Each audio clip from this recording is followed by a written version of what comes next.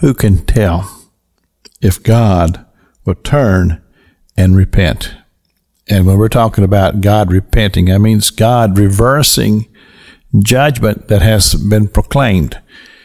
And as the word of God came forth from the prophet preacher Jonah to that great city Nineveh, and he began to preach and proclaim the judgment of God, it came to the ears of the king of Nineveh, and the king of Nineveh proclaimed a fast, and it was a hard fast. He says, nobody is to eat, nobody is to drink, not even the herds and the animals. Nobody is allowed to eat or drink as we proclaim this fast unto the Lord.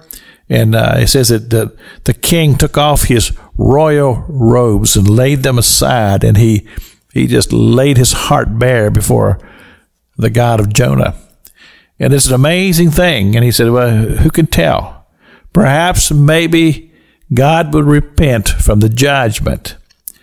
And I read those words because I'll be honest with you. Can I just be honest with you for a moment?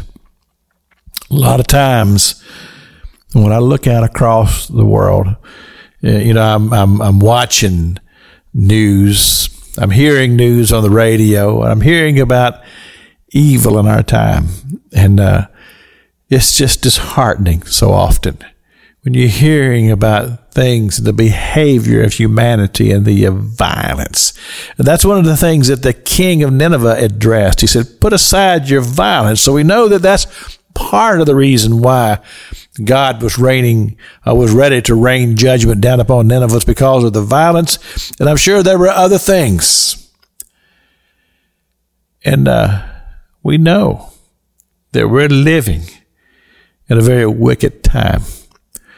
We're living in a time to where people are rejecting anything spiritual.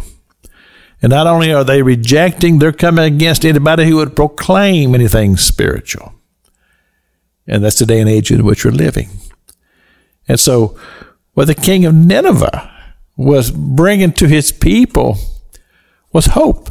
He says, I know it looks bad.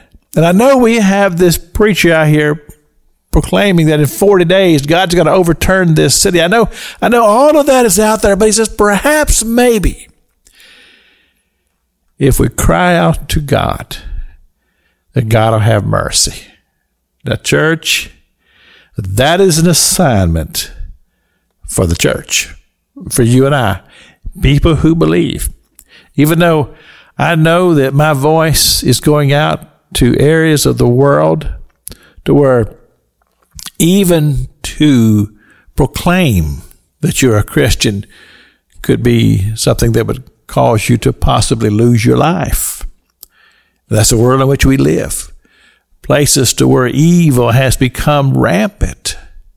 People who are often intimidated because of the society in which they are around to stand up and make a commitment for Jesus Christ and for God the Father would seemingly be almost an impossible thing to do. But the king of Nineveh said, hey, perhaps it could make a difference. And that's the word of this preacher. As I proclaim it across these airwaves, he said, there's always hope. And God is still a God of mercy. This is Pastor Jack King with the gospel on the radio broadcast.